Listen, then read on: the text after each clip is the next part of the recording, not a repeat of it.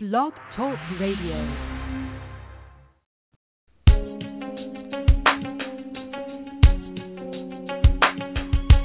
Empowered Love with author, self-mastery coach, and relationship expert Melanie Tanya Evans.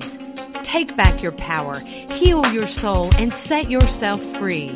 Free through Empowered Love. And now your host of Empowered Love, Melanie Tanya Evans.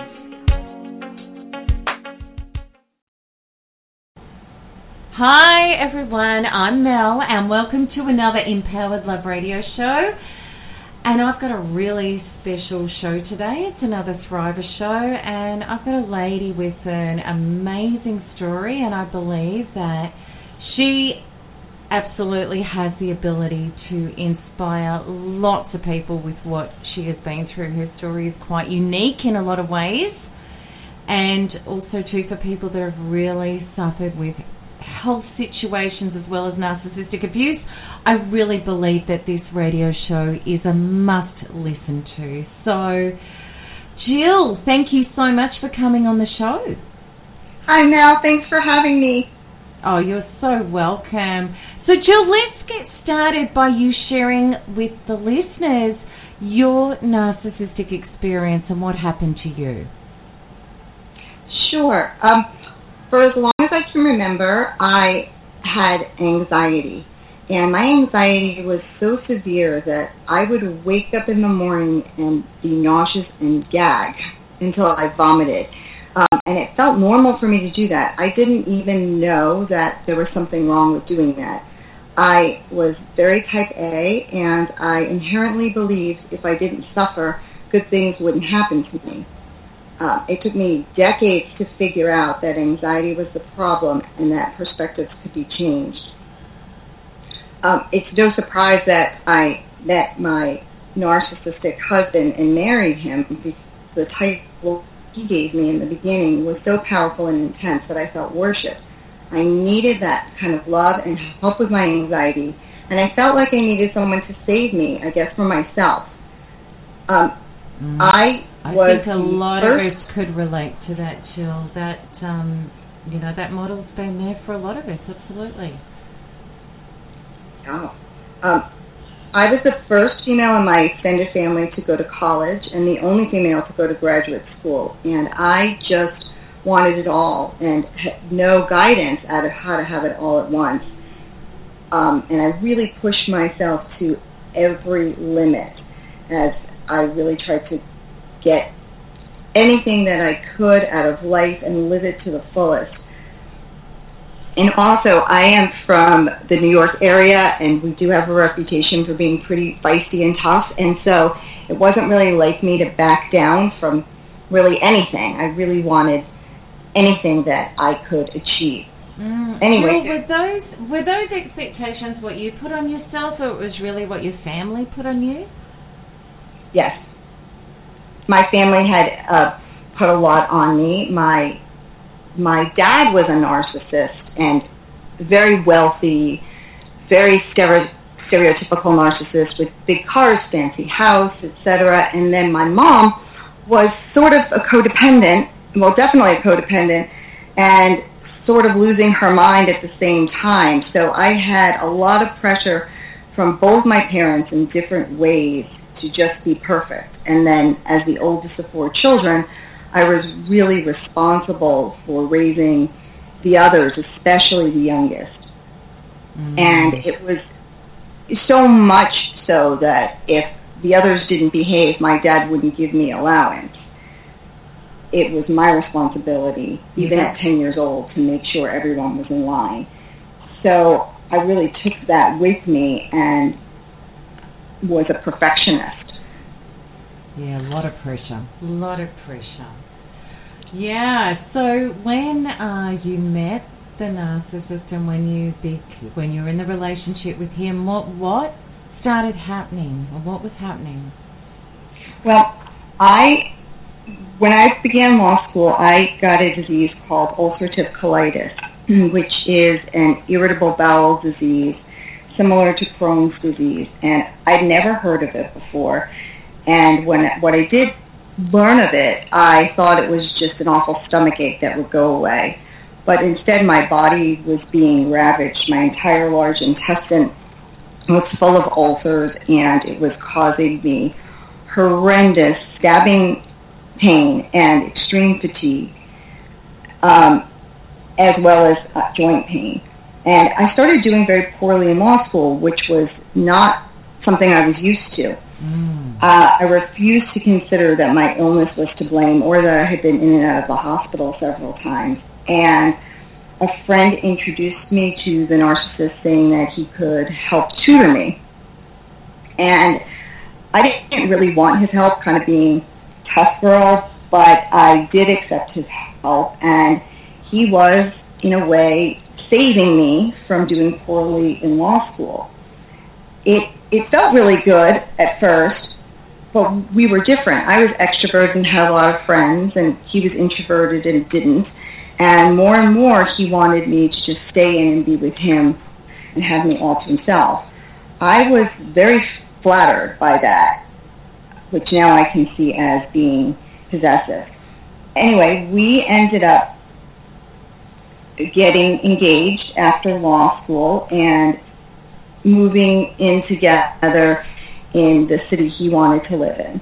So I packed up, moved away from my friends and family to where he wanted to be. Then he didn't work. So I worked and made all the money at first, but he was still asking his parents for money, which seemed very odd to me. At the same time, my health got really bad, and with ulcerative colitis, you have poor absorption. So I was losing a lot of weight and blood, and I felt dizzy and nauseated.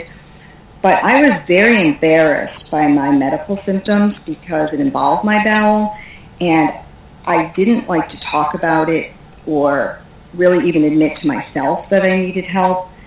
So my coworkers, I think, thought I was anorexic because my clothes were spinning on me. I was fainting at work.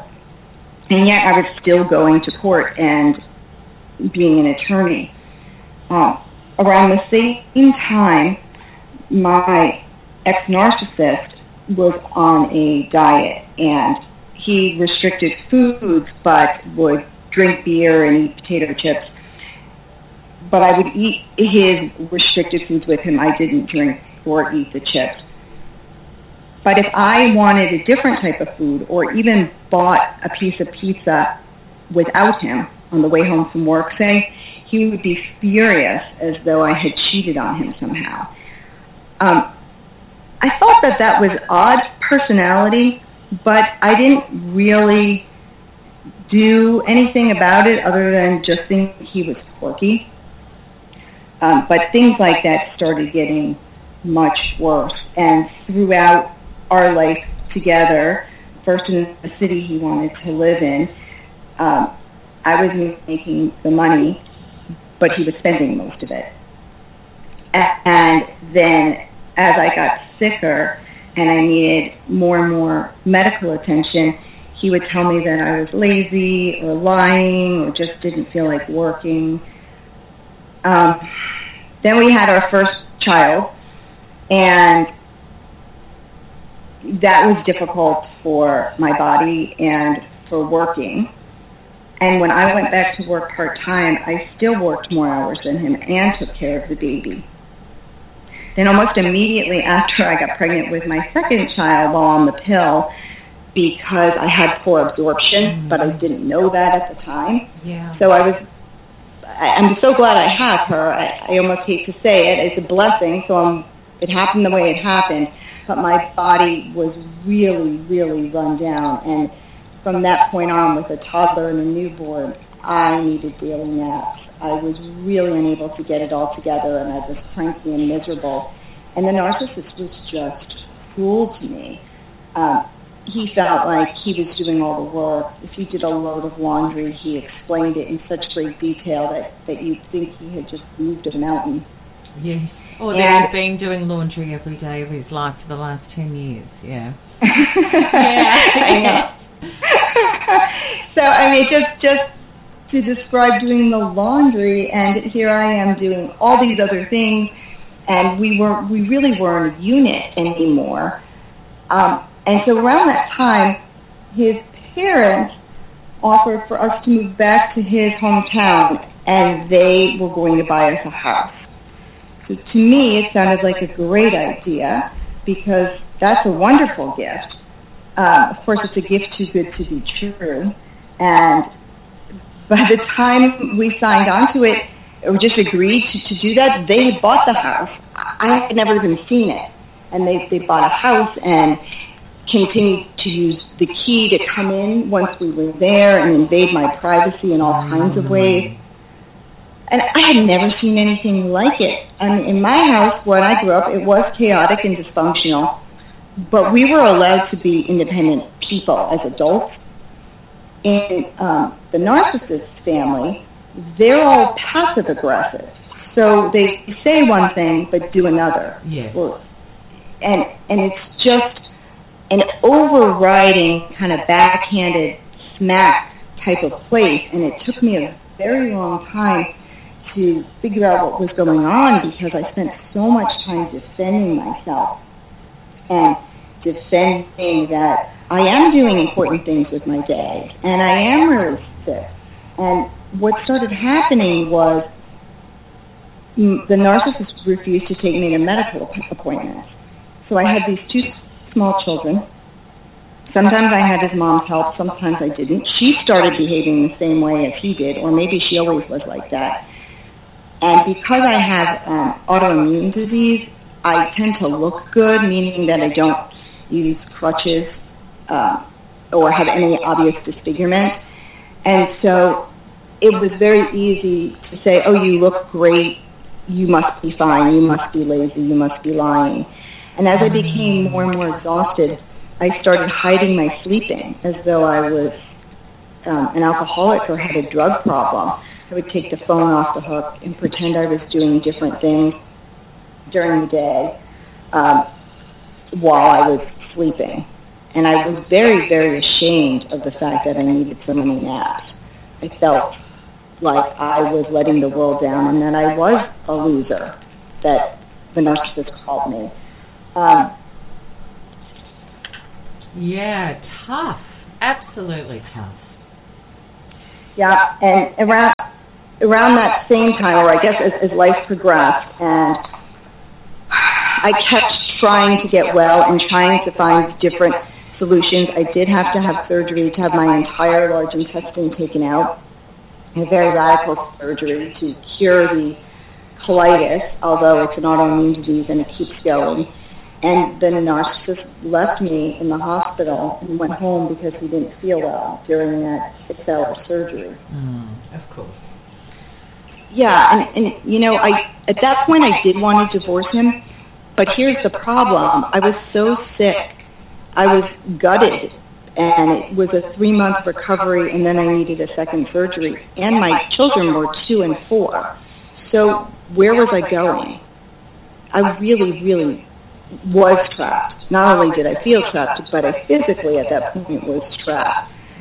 And once he understood that, once I reflect now, he kept me sick. As I would get better, he would leave me stranded with the kids and go away somewhere, or leave me up in bed knowing I didn't even have the strength to pull the covers over my head, because autoimmune disease carries with it a lot of severe fatigue. Or he would trap me with money and not deposit the full amount of his paycheck. He became a partner in a firm and was able to manipulate money. I could not understand why, after all these years, he suddenly stopped making money, and we barely had enough to make ends meet. And I started finding large amounts of cash around the house. And when I asked him about it, he at first told me he was holding it for a client, which I knew was unethical and probably untrue.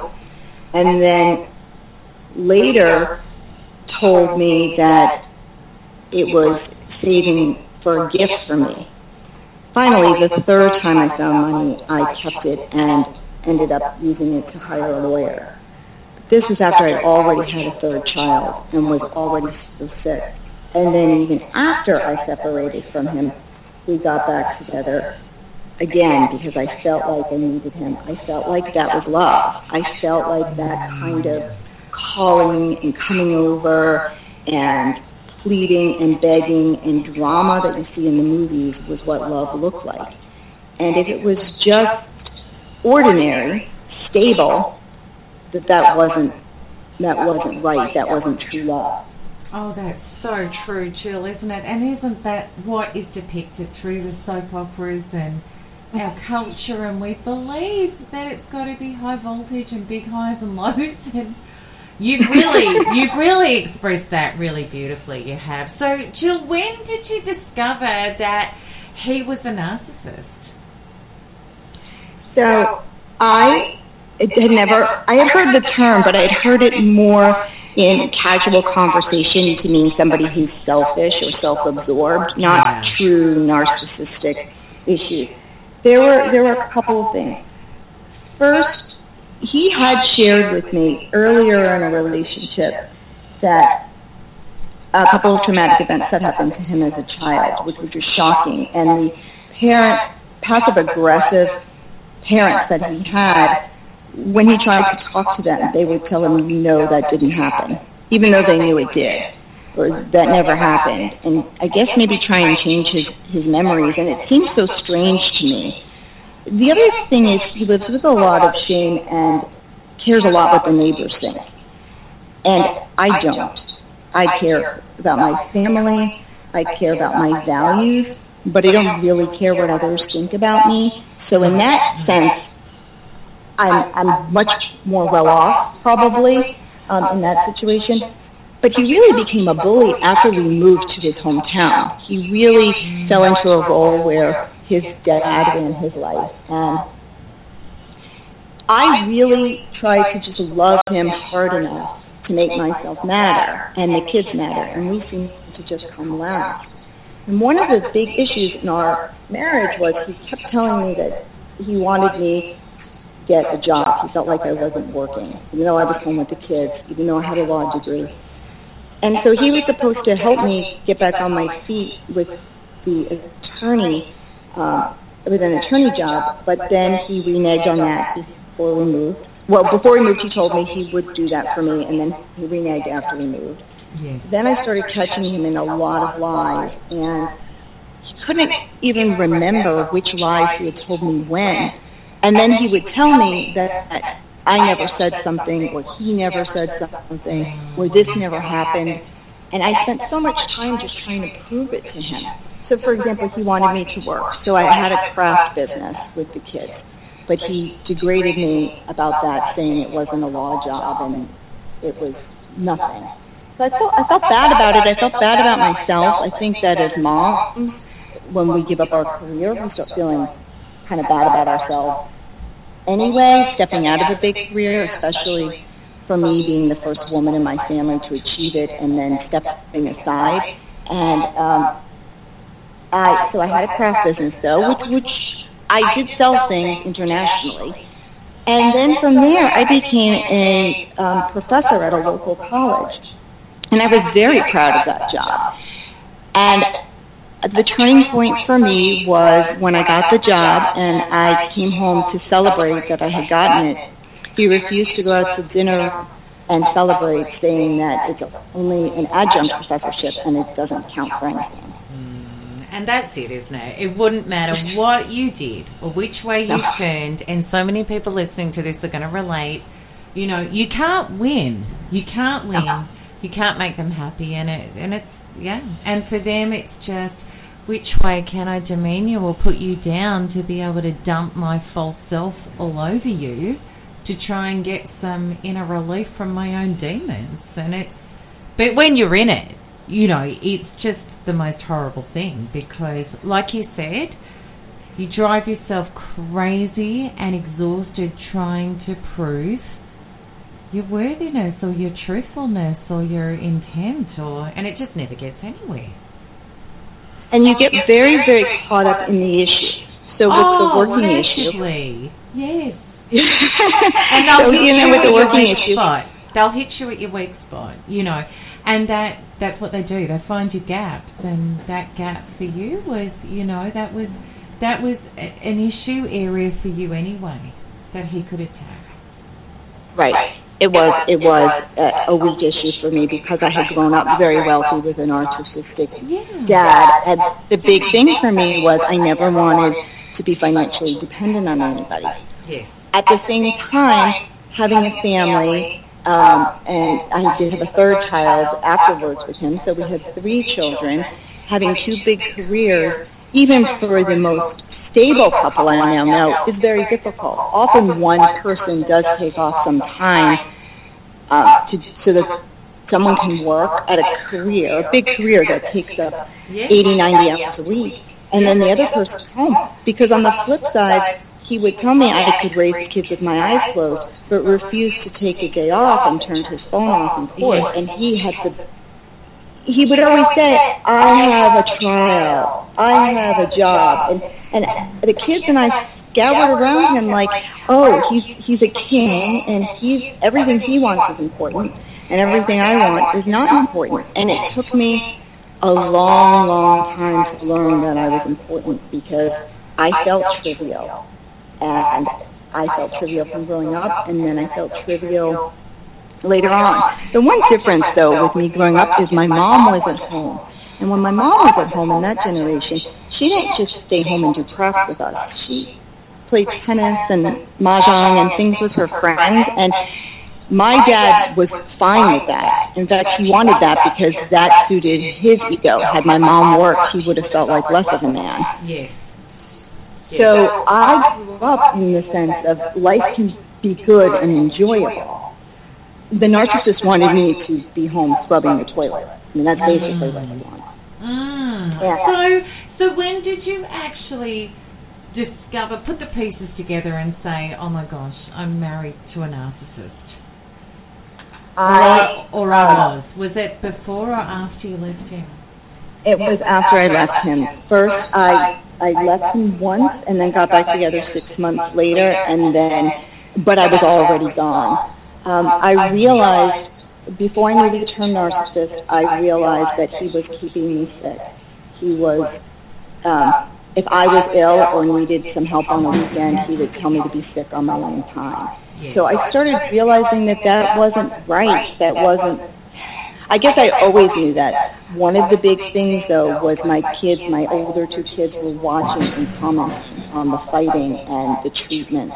And one day he gave all 3 kids a kiss goodbye and ignored me. And one of my children said, what about Mommy? And he said, Mommy doesn't deserve a kiss today. Wow. And I really just started thinking about, is this who I would want my daughters to marry? And the answer was no. Good question. And I did try to rationalize so often, but as I started finding more and more of myself, which I had lost and given up for him to move to his hometown and to be a mom, I realized he didn't care. He was never going to give me anything back. Not a career, not my health, not my friends, not ending any kind of isolation at all for me. It was just, I was becoming a slave, and I was lost, and I was sad, and the anxiety was over the top, and then I would put on a great face to go out, and I just wanted to be able to just be sick without having to hide it so that I could start to get well. So I knew I had to divorce him to get well. And divorcing a narcissist that doesn't want to be divorced is harder in a way than staying married, though in the long run it's better. It's a journey. And especially since I was divorcing a lawyer. So it was, and still is, we still have post-divorce litigation where it is just constant fighting. And the discard hadn't ever happened from him because I discarded him, which meant he wasn't done. And about a year and a half ago, I read a book called Gone Girl. It's been made into a movie here in the States. I don't know if you've ever read it, but it's about... Oh my gosh, it's about sociopathy and narcissistic personality disorder. And it's a novel. But I read this book, and it's got this surprise ending, and from the beginning, I wasn't surprised. I knew exactly what would happen, and I saw my life in it. I saw my life as a child and my life as an adult. And not only could I not put it down, but I wanted to know what the author did to research for this project. And it turned out that she had done actual research on narcissism and sociopathy. And so I Googled, I wanted all the information, and I came across you early on and just started devouring your articles, because to tell the stories to a sane person, you sound like a nut. It's so hard to tell all these pieces of it. And then he took money, and then he left me in the hospital, and then it sounds crazy. Yeah, absolutely. I agree. And a lot of people just, well, first of all, they don't want to hear it because it's all just so toxic and crazy and nutty, and then they can't even fathom it. And then they can't even fathom it. Look, absolutely. And I was crazy too. Not crazy too, but I was. Well, we are crazy. We are crazy when you're living around that much personality disorder. You get sick. There's just no two ways about it. And you know, I didn't like the person I was in the mirror. I really didn't.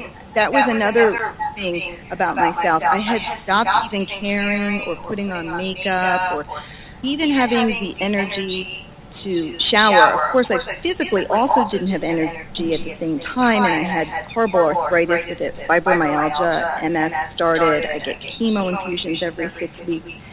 But I feel better now apart from him.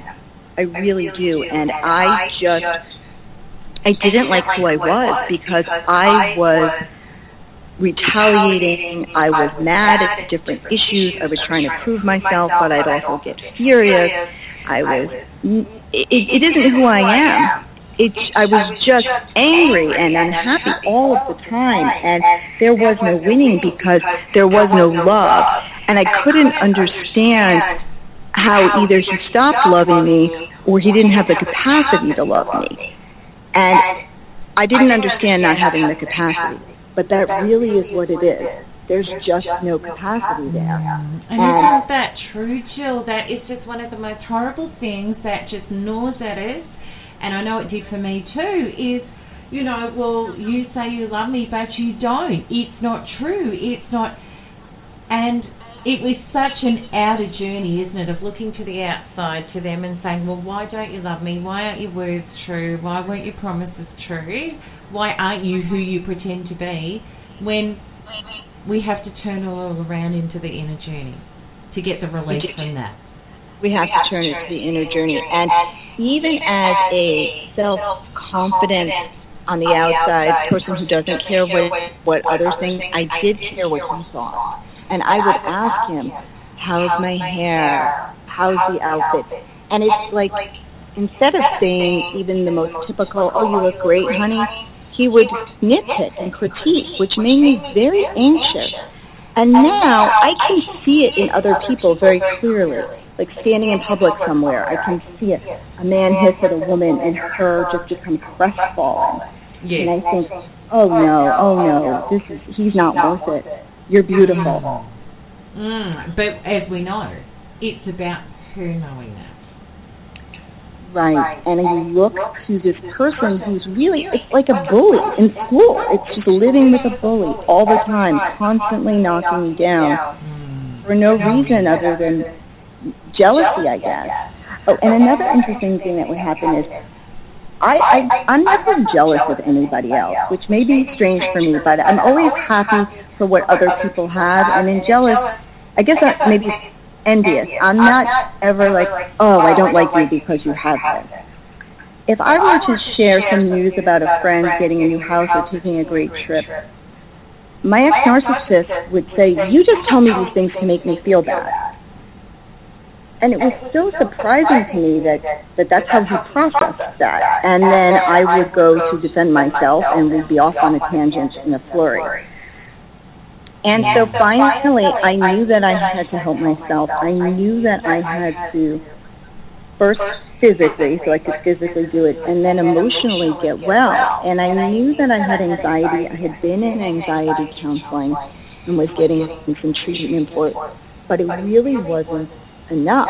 And last September, I hit some kind of a breakdown where I would get the kids off to school, and then I was just crying and shaking all day. And I really started studying about narcissism in your articles and your information, and so logically it really started to make sense. But just knowing so it wasn't... obviously you would have totally put the points together and gone, okay, he is a narcissist. Oh, yeah. As soon as I saw your... as soon as I saw you laid out, and you talked about that there are patterns, and that everybody goes through these patterns, I couldn't believe that this nonsense fit into a pattern. Yeah. And when it's almost like almost every box on the checklist could be checked off, and then there it was, and not just him, but my dad as well, even though it manifested differently. Yes. So I married a very similar person. Yes. So, okay, so what happened? Like, you were going through the information, and then what happened? And so you were separated at this time. Things were still really tough. Your health was really a problem. How were you at that point? Emotionally or physically? Emotionally. I guess let's start there. I was an emotional wreck, I would say. When I first... It took us 3 years to get divorced because he had a lot of litigation. He tried every aspect of this case. And for him, it's not a big deal because he's a trial attorney. It's like sport. It's like a sport. And we'd be arguing in my driveway, and every little thing that happened would really get to me. The kids were being dragged down by it. 2 out of 3 of my kids were going with him on a regular basis, then one stopped. And I always had a kid with me, so I never had any personal time at all. I tried dating right off the bat and got involved in, while I was separated, got involved in a relationship I was not ready for. And then I decided to stop dating and try and find myself first, because it's like just jumping from the hand to the fire, or whatever that expression is. So I was really lost, and I missed myself.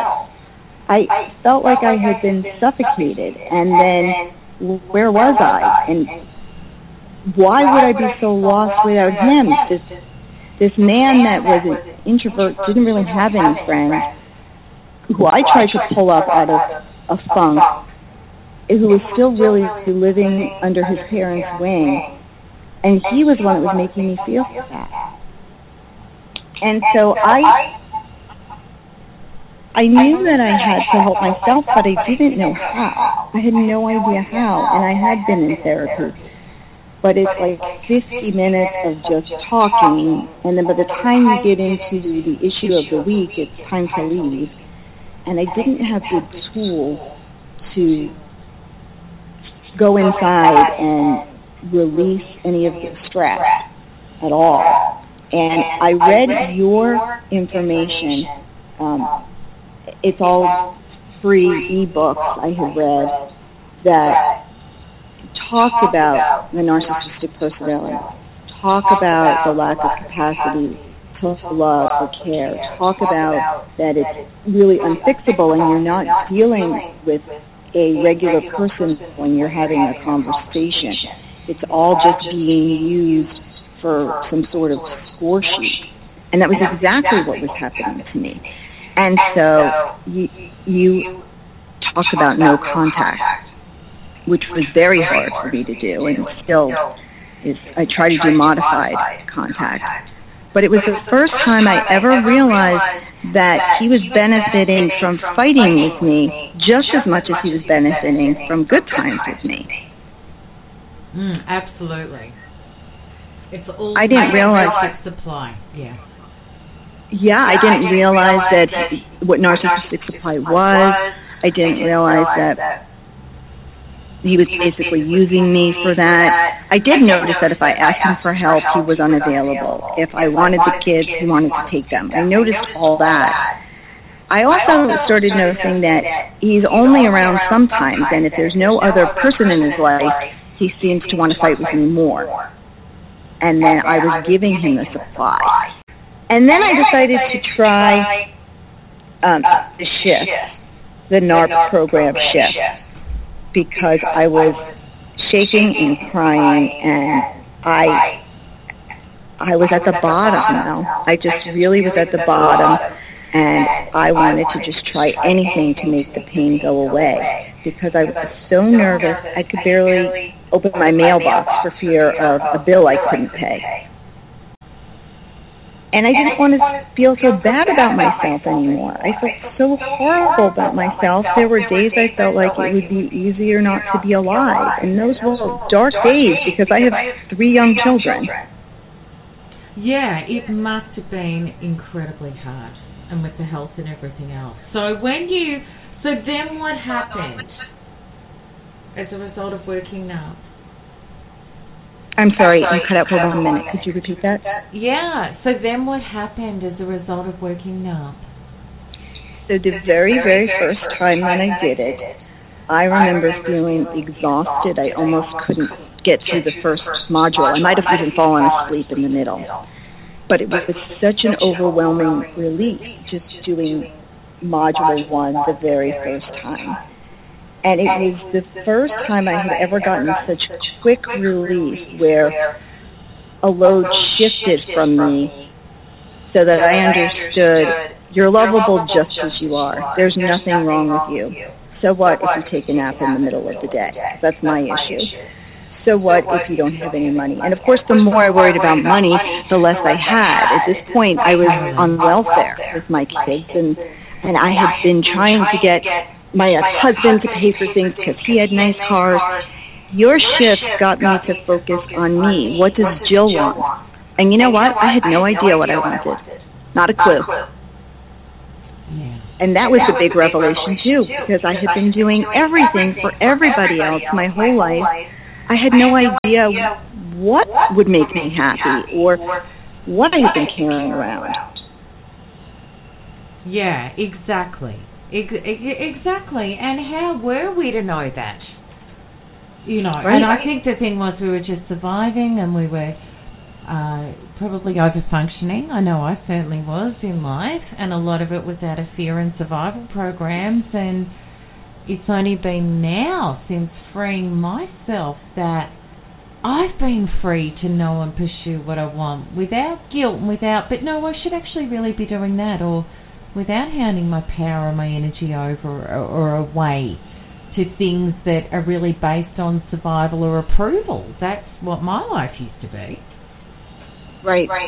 And the approval thing is the huge thing that I think I got right away logically and energetically out of the shift was that it's okay to just be exactly who I am. Yes. I am lovable just as I am, and I don't know that logically I ever thought I was unlovable, but I did think, how could I ever get remarried? Who would want someone who is sick, or who would want someone who doesn't, whatever I don't do? And the biggest thing I started getting at the shift is that I'm lovable for all I'm not, as well as all that I am. And I started feeling better about me, and when I started feeling better about me, I started having music on in the kitchen and dancing with my kids again. And everything started feeling more joyful. And my kids were more joyful because I was more joyful. Yeah, absolutely. And when we're carrying that pain and that stuff around, we can't be that person. We're just too clogged up and too in the fight and too trying to win approval and too trying to fix the outside of us. It's a really, really difficult thing. So where, talk a bit about, where you're at now. How have things shifted? How have they changed for you? Okay, well, the shifts have been absolutely wonderful. It's the only time in my entire life that I've really gotten in touch with myself and who I am, and I know it's very cliche, but it's so true. You've got to know who you are before you can find love in anything. I haven't been anxious to go out and date because I've wanted to do this, but I do one day want to be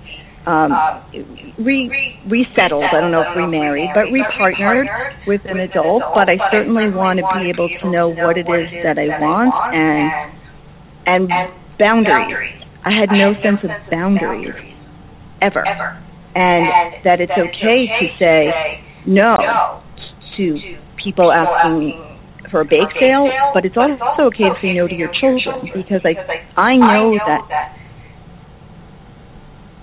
I'm sorry, Mel. Yeah, sorry, no, you're still here, Jill. Oh, okay. I can say no to my children because I definitely am proud of the mothering job I've done, especially since a lot of it's been from bed. But I never wanted to let my kids down in any way, especially when I was tired. So I would drag myself so that they didn't miss anything. And then I got sicker and more exhausted. And I started learning that it was necessary to give them quality time over quantity. And my kids adjust with that. They will come in, I'll snuggle in bed, and we'll discuss homework or watch a movie, and I'm not saying this is the greatest way to live. But if I was a high-flying attorney, I wouldn't have the same time with them. And so I do feel blessed for things having turned out the way that they did, and that's because of the shift. Everything that I look at now is the same situation, but I'm looking at it differently. I'm feeling it in a more positive light. Yeah, and that's great to have some. Marianne Williamson calls it miracle-mindedness. You know, when you can open up to the field and you can start feeling supported and you can actually start seeing the gift and the truth in things, and it does really, really change. So, Jill, NARP is a deep inner discovery journey. You know, what inner programs, if you were to really say, well, this was the stuff within me that I needed to up-level. This is why this happened to me. What were the big things for you that you know you needed to up-level?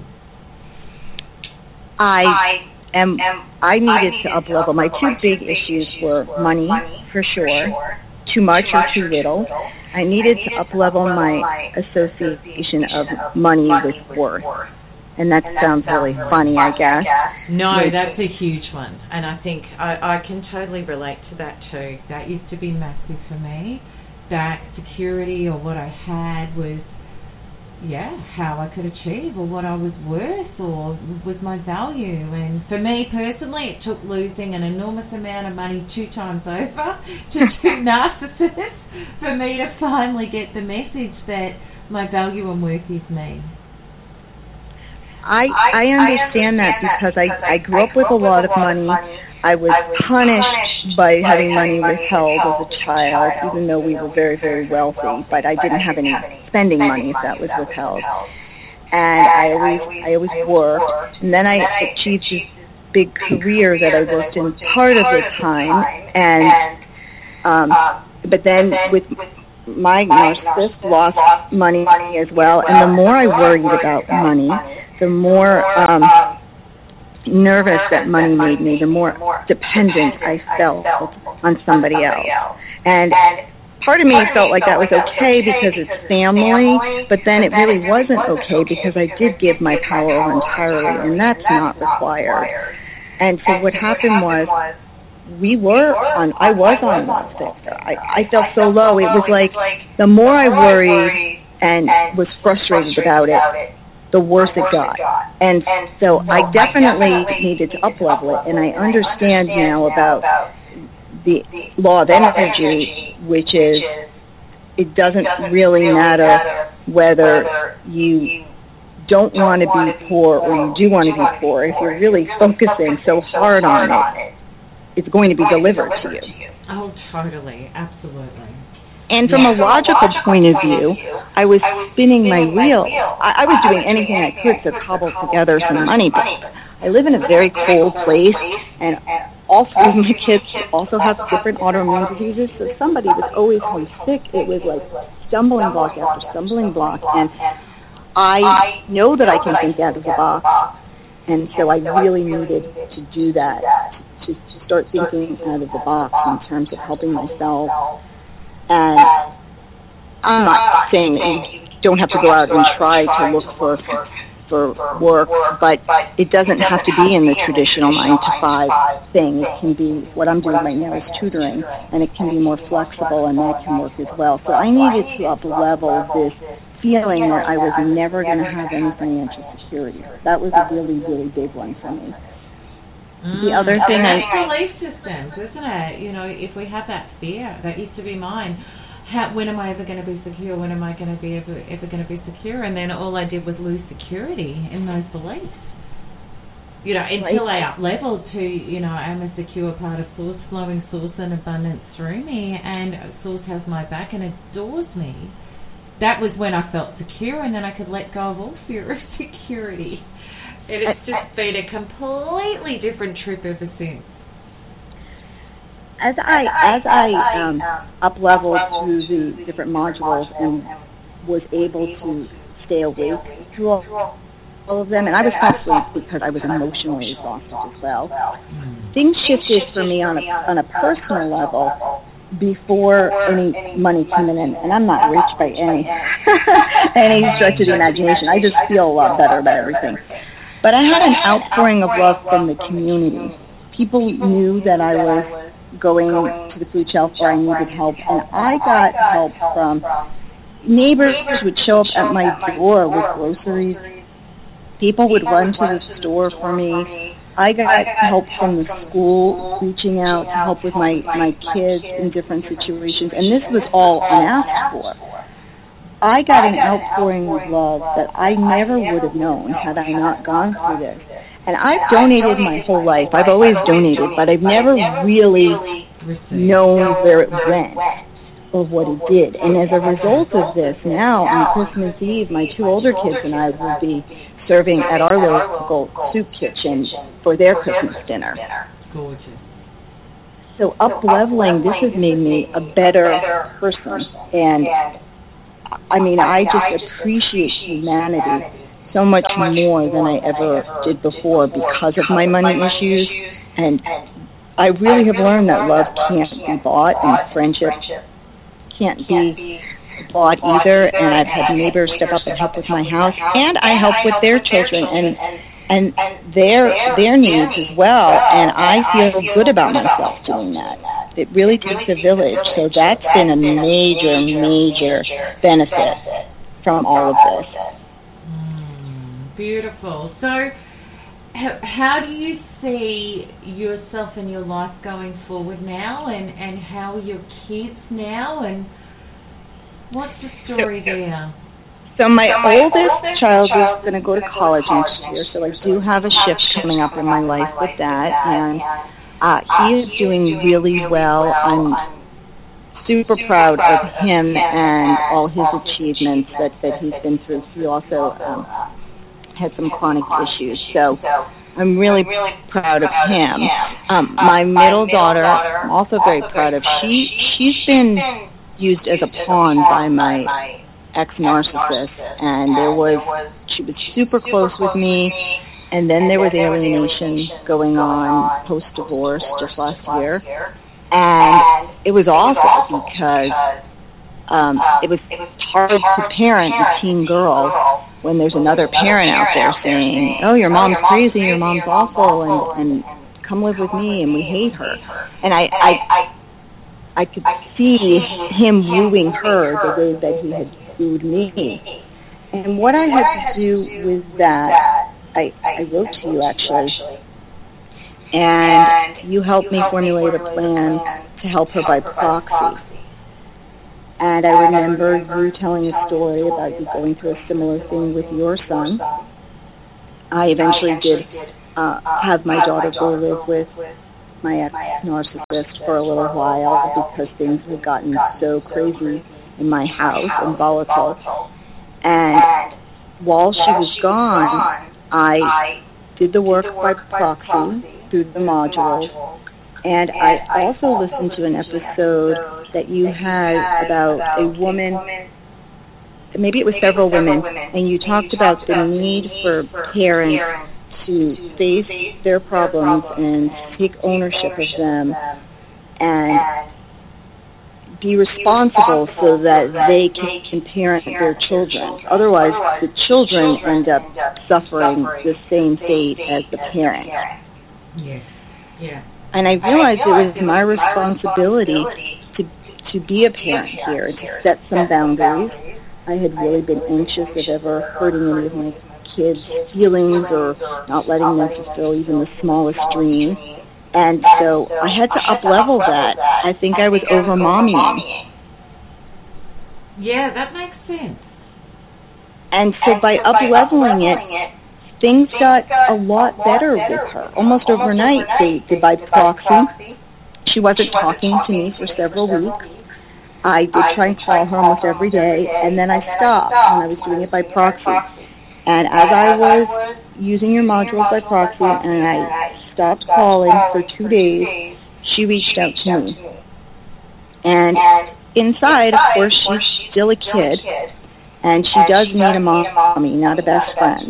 So this has been really, really helpful for me to regain my strength and be a good example to her as well as a source to myself. And it has to start with self. And for the people that are listening that maybe don't know what proxy by proxy is, I actually did a radio show exclusively on that with a gentleman named Ian, who working on his son in his 20s that has had a lot of issues, and the radio show is all about that. And interestingly, with that, I have sessions with Ian still. He still works with me in proxy with his son, and the difference with his son is absolutely astounding. And what proxy means is that we're actually using our body energetically by proxy for that person. And what we're doing is we're picking up our fear and our pain and our stuff in regard to that person, and we're shifting it out of our own body, and then that person up-levels in our experience. And as parents, we've got an incredible connection to our children energetically and on a DNA level, and when we do the healing directly on our body for them, they shift. It was incredible what they did with my sons and my relationship, which looked like it was completely gone. Looked like there was no hope for it. Shifted in 3 weeks. And it is powerful work. So that's wonderful, Jill, that gave you, in a couple of days, you had that big shift with her. I did have that big shift, and you inspired me, and the story with Ian did as well. Of course, it's not all perfect. We still do have ups and downs, but I have boundaries now, and so I handle it differently. I was really seeking her approval as well, which sent me into a complete tizzy prior to using the modules. Well, I was already using the modules, but prior to realizing that I could work with my children through this, because I needed to have a sense of self for me, structure for my family, my other kids, and we're an open, friendly group. They can talk about anything. I'm talking like slamming doors and huge fits and that kind of thing. And then my baby girl, my youngest is 9, and all this turmoil in her life, the parental conflict and then the conflict with her sister, has led her to feel anxious about a lot of things. And I used your NARP information to help her. And what I did was I used your wording. Through the NARP module, you talk about going inside yourself, doing the shift, thinking about your anxieties and putting it into a matrix and then letting it all go. And I've done that with her, and it has worked so well. She's relaxing and releasing it, and it's gone. So it's an amazing tool. Kids are so incredible, aren't they? I just love how kids have so much less resistance than us. Yeah, no resistance at all. She wanted to feel better and not be so anxious about everything, and she she believes in everything. So it's wonderful for her. And then you and I have recently, I've wanted to move forward with my fatigue and health issues, as well as physically moving away from the constant drama, because I've not been able to do even good modified contact. Because unfortunately, in the court system here, if one person files something, the other person has to answer, and it's happening almost every 6 weeks. So it keeps me engaged even when I don't want to be.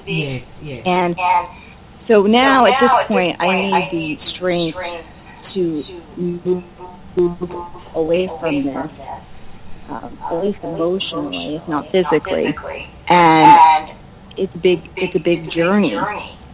It's not just cutting him off totally. It's getting this out of my life, this constant toxic drama. And I feel so tired emotionally and physically. And you talked to me about going into past lives and seeing what came up with those sorts of shifts. And I have hit on a couple of things there that I'm working with to release even more layers of resistance. Yeah, exactly. And Jill, I think one of the big points about this show is, your health, we'll co-work on that a lot more deeply and really, really clear that. But your health, since you've been doing the inner work, things have changed there, haven't they? How you've been doing it. If you can just describe what's happened with that, because I think that's so important for the people out there that have really been struggling with chronic health problems. Sure, yeah. There's been a couple of changes. The first big change was emotionally, and I know others with chronic health problems, especially invisible illnesses, which are the autoimmune diseases. A lot of them are in situations where, whether it's a boss or a family member telling them that it's not really true, that they're just lazy, and you start to really internalize that. And that's the first thing that's got to get out of your system, is the second-guessing your own body and not being able to honor your body, because that hurts you more. That is so true, because I know a lot of people in the community too struggle with fibromyalgia, and that is one of those, complaints, isn't it? Where a lot of people just are like, well, just get over it. Right. And I have fibromyalgia, it's one of my things, and they come and go in flares. Yes. So sometimes you feel okay, and some days you can't get out of bed, and it's embarrassing when your body fails you that way, let alone if others can't see it, they're judging you. So you do need to be a source to yourself and say, wait a minute, I don't feel well, and that's enough. I don't need to explain myself to anybody. And that's the biggest hurdle that I've overcome with the shift, is not feeling the need to explain myself. Yeah, and that is huge. And moving forward, because we've had those deep discussions about how you can actually target the emotional, the emotional stuff that's really, because it's disease. It is disease, and I think the thing is, for a lot of us that have been over-functioning, and we've been trying to be perfect, and we're trying to be this, or we've been trying to be that, or trying to be approval. I mean, I ended up with my adrenal system shot to absolute pieces, and I was told that I would never recover from that I would always have to manage that. That's where I ended up on a health level. And I found that when I went deeply into that, and really into all the deep core reasons as to why this had manifested and come out in such a horrific way in my life, it was because I'd always had those beliefs that I'm not good enough. I've always got to prove myself. I was always in survival, which is all about adrenal, trying to be better, because if I'm not better at it, or I'm not the best, or I'm not winning, or I'm not achieving, or I'm not creating, I'm not going to live. I'm not going to survive. They were very deep, ancient survival programs for me that ended up blowing my adrenals to bits. But when I healed all the reasons that they were blown to bits, my adrenals completely healed, 100%. So, and I really, and this isn't about false hope, this isn't about definites either. It was wonderful that it all manifested that way for me, and I was able to create that own healing for myself. But the thing was, I didn't even have that expectation when I was doing it. It was just like, well, I really believe in up-leveling, and I really believe that our natural source state can be well-being, and we're meant to be well-being, and we can be well-being, so I'm going to have a really red-hot crack at it. That was my belief, and I did, and it worked. So, Jill, I'm excited that we're going to do some work together on having a red-hot crack at what's been going on with you that's led to this level. Oh, I'm so excited about that too, because I told you that I definitely have pain and flare-up days, but my biggest problem is with chronic, relentless fatigue, and it's interrupting my entire life. And I can see now by starting doing some of the work with you where it comes from, as well as always I've felt guilty my entire life, or felt responsible, I guess, for others, for helping with my siblings, for taking care of my children, for taking care of an ex-narcissist, for not wanting to ever disappoint anybody. And my body really just gave out, and I was not honoring my body. I was vacuuming in the middle of the night instead of sleeping so I could have a perfect home. And I also, of course, did have a chronic illness as well, but this is the type A that I was until my body said no more. And even then, I was disappointed and my own worst critic. And so by up-leveling and befriending myself, I guess is a good way to say it, getting inside myself and realizing if I don't love myself and respect myself, how could I expect anybody else to? How could I ever live a life? Absolutely. And everything is so much better now. The other thing I should mention is that I don't even associate with people who are like my ex-husband anymore. If someone comes on really strong out of the blue with a lot of attention and overwhelming, I don't want any part of it. I am much more likely to make a friend and a true, genuine relationship with just other human beings, because I don't need all that other nonsense in my life. Nobody does. Isn't it wonderful when, the show and the gloss, and which really was, oh my God, maybe finally I'm going to be secure. Maybe finally I'm going to be safe. Absolutely, I know that's what it was for me, and now that just doesn't cut it for me anymore. The glitz and the glamour. It's about really true people. No, it doesn't. Who have got great souls. And I think what you were saying before was about the community and the joining together and the love and the oneness that you experience with that outpour. Those are things that money can't buy. Those are qualities of the soul. That's the stuff. Yeah, that's the stuff that turns me on these days. Oh, me too. And those are the types of people that I want to hang out with, the people that are giving back to the community. And I would also like to say to you and everybody listening is that you don't need to be saved from yourself. Reaching out to others makes you feel better, especially with the I need to be dating someone or I need a man, because I have felt that way too. Never really lets you get what you want. I guess maybe you can get a new piece of jewelry or something, but then the void comes back because you're still looking for someone else to tell you that you're pretty or that you're smart or that you're worthy. And really, you just are worthy and wonderful. And that's what the levels and the modules and NARP really, really help with.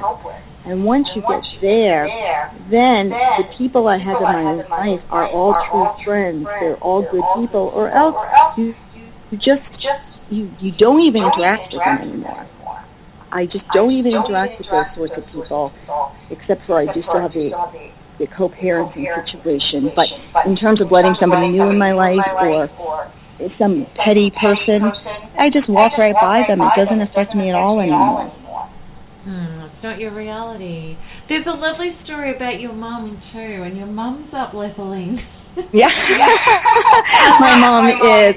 My mom had been through an awful lot with my dad, and still talks about it a lot, and was, when I was younger, she was abusive when I was very small, and then much better. And when I look at it now, there was no help for people like that were so overwhelmed and just expected to just be a parent and figure it out. Totally. And when I look at her, I wonder how she did it, and I, as a parent myself, can see that it was just, she was way in over her head. It was a narcissist, and then all the money and the glam and the glitz, and she was really a pawn. And so what's happening with her is actually we're going on vacation next week, she, my stepdad, and the kids, and she's decided that she's had enough of holding on to bad feelings and grudges and would like to be moving forward in her life. And so she's doing it as well. Oh, I love that. Isn't that beautiful? It really is. It really is. You're never really too old to live, right? And I think I always found always in my life that whenever, and by doing the shift work, that the important people around to me change as well. Everybody starts raising onto a higher level. Oh. Is that because you can't really tolerate the nonsense anymore? No, it's because I think, well, definitely I would have very authentic conversations where I would show up in a different way rather than internalizing or projecting. I could just very honestly from the heart speak up, and I also think a lot of it too was just simply energy. Because I was shifting and changing and setting an example and leading the way, they'd raise up their energy, or it'd almost be like, well, wow, what are you doing? Because, you're so happy and you look so great. I want some of that.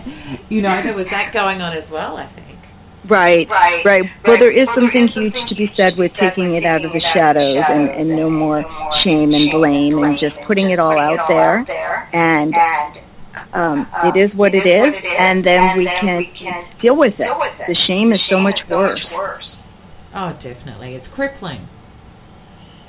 It is crippling, and I'm so grateful to having found your program and to be continuing with this because a little over a year ago I was done really fighting hard, and I just broke down and was crying all the time. And it was because I was really just lost.